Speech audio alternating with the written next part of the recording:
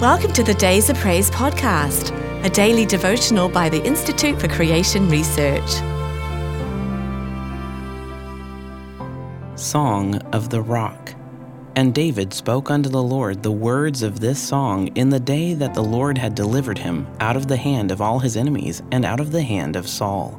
2 Samuel 22:1. This is the first verse of a remarkable poem inserted here near the end of 2 Samuel.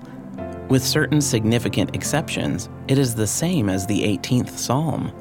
David wrote many wonderful psalms, but this is the only one also found in the historical books, and so must have special significance.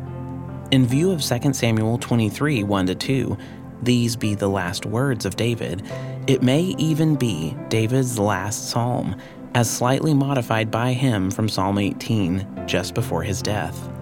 In 2 Samuel 22, 2-3, he ascribed 9 wonderful names to God: Rock, Fortress, Deliverer, God of my rock, Shield, Horn of my salvation, High Tower, Refuge, Savior. In the midst of this unique list of metaphors appears his statement of faith, "In him will I trust." Although this psalm flows from David's personal experiences, these words are quoted in Hebrews 2:13 as coming from the lips of Christ in his human incarnation.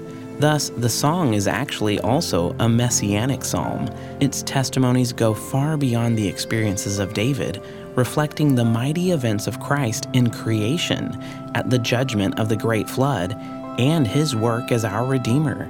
It is significant that the concluding name in David's list is Savior, which is the Hebrew Yahshua, essentially the same as Jesus.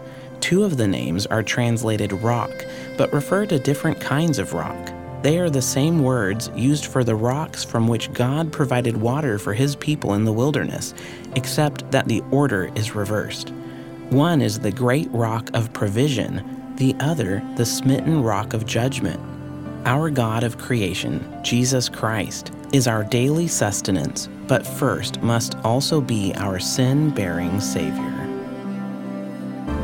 If you've enjoyed today's devotional, be sure to subscribe wherever you listen to podcasts, and please rate and review so more listeners can find us. To support ICR's ministry, visit icr.org/donate. Your gift of any amount helps us reach others with biblical truth and encouragement.